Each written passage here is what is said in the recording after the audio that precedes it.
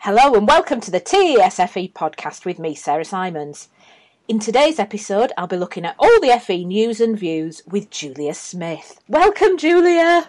Hello, Sarah. Tell us about what you do in FE. Most people don't know me as Julia Smith, so that's the first oddity. I hide behind the Twitter handle of @TessMaths, so a lot of people think I'm called Tess. I am a teacher trainer, so I teach teachers how to teach maths. I teach FE, I teach secondary, and I also teach a little bit of primary, which I love. I'm also a maths author for Cambridge University Press, for the BBC Bitesize, for Collins, and I'm also chair of governors at Writtle University College, which is a place that I absolutely adore. So I've got a portfolio of jobs, and I'm rabid on Twitter, as we probably know. So you've got a good perspective on FE from all sorts of different angles. Yeah, I cut my teeth at Colchester Institute, so I was 10 years there, and as a curriculum manager for what was Key Skills at that time, morphing into functional skills, did lots of teacher training for maths. So I cut my teeth in FE and then thought, I need a challenge, I'll go off and work in a PRU for a while. So I worked in a secondary PRU, which was amazing. Then in a secondary school in Clacton-on-Sea, again, which is quite a challenge. I like those challenging, the kids that don't really get it, the 14, 15, 16-year-old kids that don't really get maths, don't really like it. So I needed a bit of a challenge at the younger age to help me understand more the basic issues in further education. You know, what happens to those kids when they don't make the grade in secondary, whether they're in a PRU or whether they're in mainstream ed, and they end up generally in further education. Oh, that's really interesting to follow the development of young people through to college. Yes, definitely. Yeah, absolutely. Can I just apologise? You might hear my Nora, my 16-year-old collie. She wants to join in today. There's no keeping her quiet. She clearly has a lot of views on FE and isn't afraid of sharing them. So if you do hear woofing, that's what's happening. That's all right. Right. Yeah. Shall we crack on with this week's TES? Yeah. Right, so the first one is about cyber security. Oh, this is really interesting. It's a piece by George Ryan. It says, 1 year on from the WannaCry ransomware attack that crippled many public service sectors, George Ryan reports on the implications of funding being pulled for a vital online security service that colleges take for granted.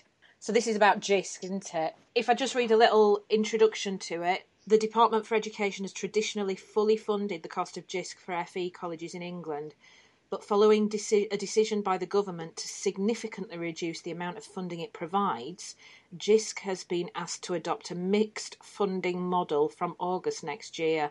This means that its services will be paid for through a combination of government funding and a subscription paid by colleges.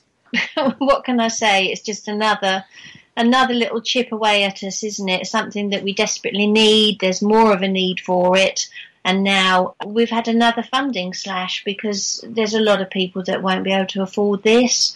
A lot of colleges having to go through voluntary redundancies, scaling back. You know, when I go to teacher train, I find there's embargoes on photocopying now. You know, that's the reality of what's happening in further education. To find another £20,000, well, for me as chair of governors, that's someone else's job.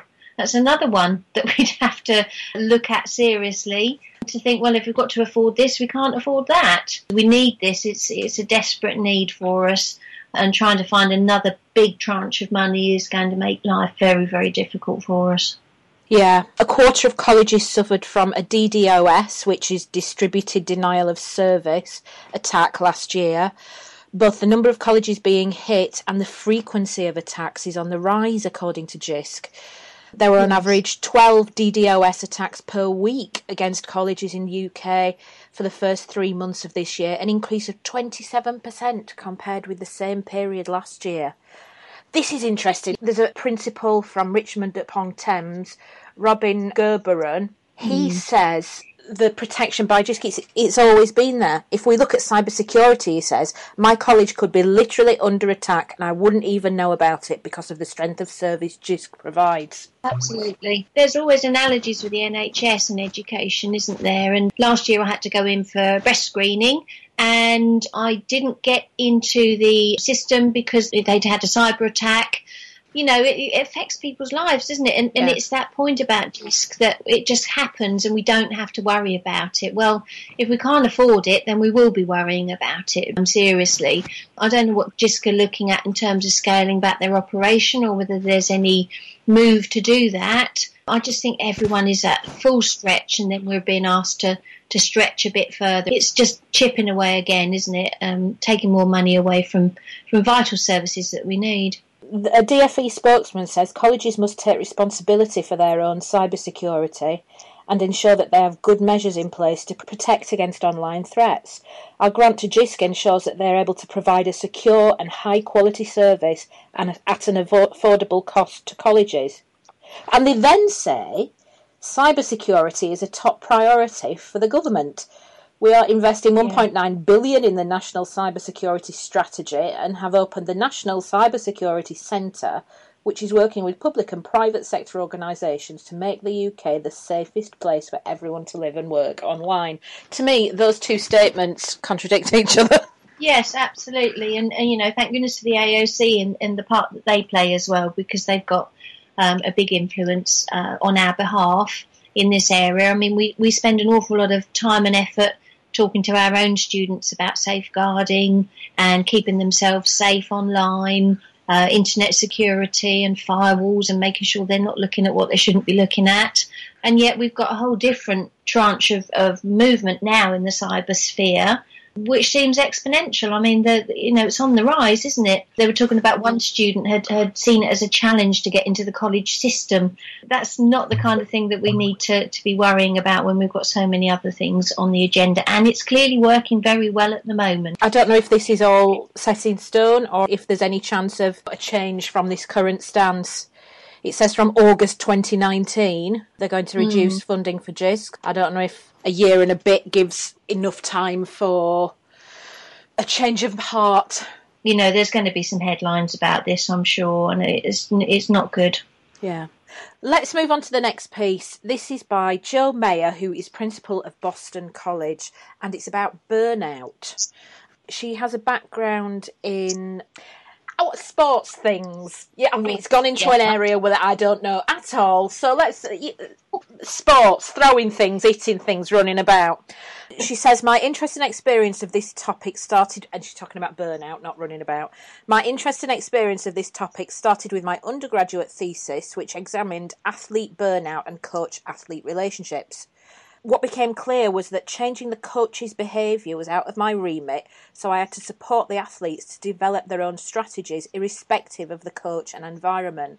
By that, she's saying we need to keep a check on ourselves in terms of burnout and avoiding the stress being too much. Yeah, absolutely. But isn't that something that we have to do all the time for our students as well? I mean, to my mind, I don't see any difference really between burnout and yourself as a teacher in further education, and also the same kind of stresses and strains our students are under as well at the present time. The rise in mental health awareness and mental health issues in further education, I think it extends across the board for staff and for students as well. And we do a lot of work at Writtle, rightly so, about wellbeing and giving students strategies to deal with stress, but it's also more and more relevant now for our staff as well. Unfortunately, we have to put more and more pressures on our students. I've been teacher training and running revision sessions for students. I have been running staff revision sessions, to help them get the best for their students over the next few weeks as they race to these exams. And I was horrified yesterday to see a tweet from a school saying, here we are on a Sunday morning, all at school doing our maths revision. We're expecting more and more of our staff with pay freezes left, right and centre. And there she goes saying, take purposeful breaks and make time for exercise. Well, these are things that people want to do. However, the expectations of them now, because of the exam pressures and because of issues that they have with students, it's really, really challenging. It's just about talking, isn't it? It's about talking and being open. It's about keeping perspective. What's important and what isn't important. I think the office presenteeism thing that Jo's talked about is really interesting. Talking about kind of this culture of feeling the pressure to be in college at the crack of dawn till late at night as a member of staff. Yeah, it's, first in, last out, and the emails over the weekends. I mean, there are easy things that you can do as a manager to manage that better, isn't there? Nobody wants to receive that email on Sunday evening. Do you know, quite a few years ago, I was chatting with one of my managers. She told me about how this member of staff, she'd been in hospital for a procedure in the morning, which for me was the sort of thing that you'd have a week off. And she was saying, and do you know, she was back by lunchtime. She was back in her office by lunchtime. And it was said in kind of a, hooray, isn't she tough sort of way. And I was gobsmacked. I said, well, why wasn't she sent straight home? Surely that's going to end up in months off in the future. They were both brilliant managers, but there was that kind of, oh, well done, she's really tough, rock hard, she can do all of these things. She, as if you're aiming to be Wonder Woman. Well, we're not. Yeah. We have to look after ourselves, as you say, like the students do. Absolutely right. That's nuts, isn't it, really? I think there's a lot of it about, as the concerns about redundancy rise, so does that sort of thing. Possibly people want to be seen to be in the jobs, not just, in the workplace because they have so much to do, but seen to be there. It is about perspective, and it is about the length of hours in your job, being very reasonable. And yes, there's give and take, but it does annoy me that we expect Saturday revision classes, we expect revision drop-in sessions during half terms, we expect people to go much more above and beyond rather than just being realistic about what we can do in the time available. I mean, in our instance, we've got a maths curriculum which is a third bigger than it was 2 years ago. Have we got a third more time? No. I would never expect staff to be working a third more to cover the third extra curriculum in the time that they've got, because they're not going to be paid for that, unfortunately. Another aspect of this, which I think is not at all helpful, is this tired off and busy off that people seem to have online, talking about how tired they are, how busy they are. And can we just all agree that we're all really, really knackered and we're all really, really busy? Look after yourself. Yeah. But I think the constant chatter about I'm so busy, I'm so tired, I don't think it helps. I think it creates a kind of a whirlwind of everybody feeling worse than they did before. Absolutely. Maybe things are different in September, where everybody's, they've had a bit of a sit down and they're ready to take on the next academic year. A college I was in last week, Friday afternoons, they all have a buffet lunch. They all sit round and have a nice lunch together. They invite the English team in as well, and then they do some staff training. It's all collaborative staff training on every Friday afternoon. They're allowed to get together and do that, and I just think that's so healthy. They can talk about what they need to talk about, they can do what they need to do, the mandatory training, etc., but that, they've got that space to talk, to support each other, to plan together. It's really refreshing to see, and to know that kind of thing still goes on. I've talked about this a lot, the strength of eating together. To create a family, how it builds a community. There's reasons why places like Google give free food. It's not just because they're nice. It's because they know it's going to create a stronger sense of community within the workplace. And we don't have that kind of staff room ethos that schools have. I mean, primary and secondary are very good at having the staff room. One staff room I went to last summer, they had a big life-size cutout of George Clooney in the corner, just in case you wanted a hug. You hug George Clooney and off you go. Jill Mayer, principal of Boston College, I'm very disappointed that wasn't in your list of 5 ways to avoid burnout. Absolutely. Right, let's move on to the next one, which is me, on about the royal wedding, because I'm very conflicted. I've said the royal family's ultimate representation of division between haves and have-nots, the look of where you were born and who you were born to. But all of that said, I am well excited about the wedding on Saturday. Are you, or will you be out doing something else? If it's on, I'll watch it. I wouldn't necessarily get the neighbours round and have a street party. It was that brilliant phrase you put in there about the birthright lottery winners. They are. I'll have a look at the highlights, but I'm sorry, I won't be sitting there in my fascinator with you. My husband and my son, they ruined Kate and William's wedding for me by doing a sarcastic commentary all the way through. I was so cross. And so I've said this time, no, I'm ditching it. So I'm going around my friend's house, who was my first manager in FE.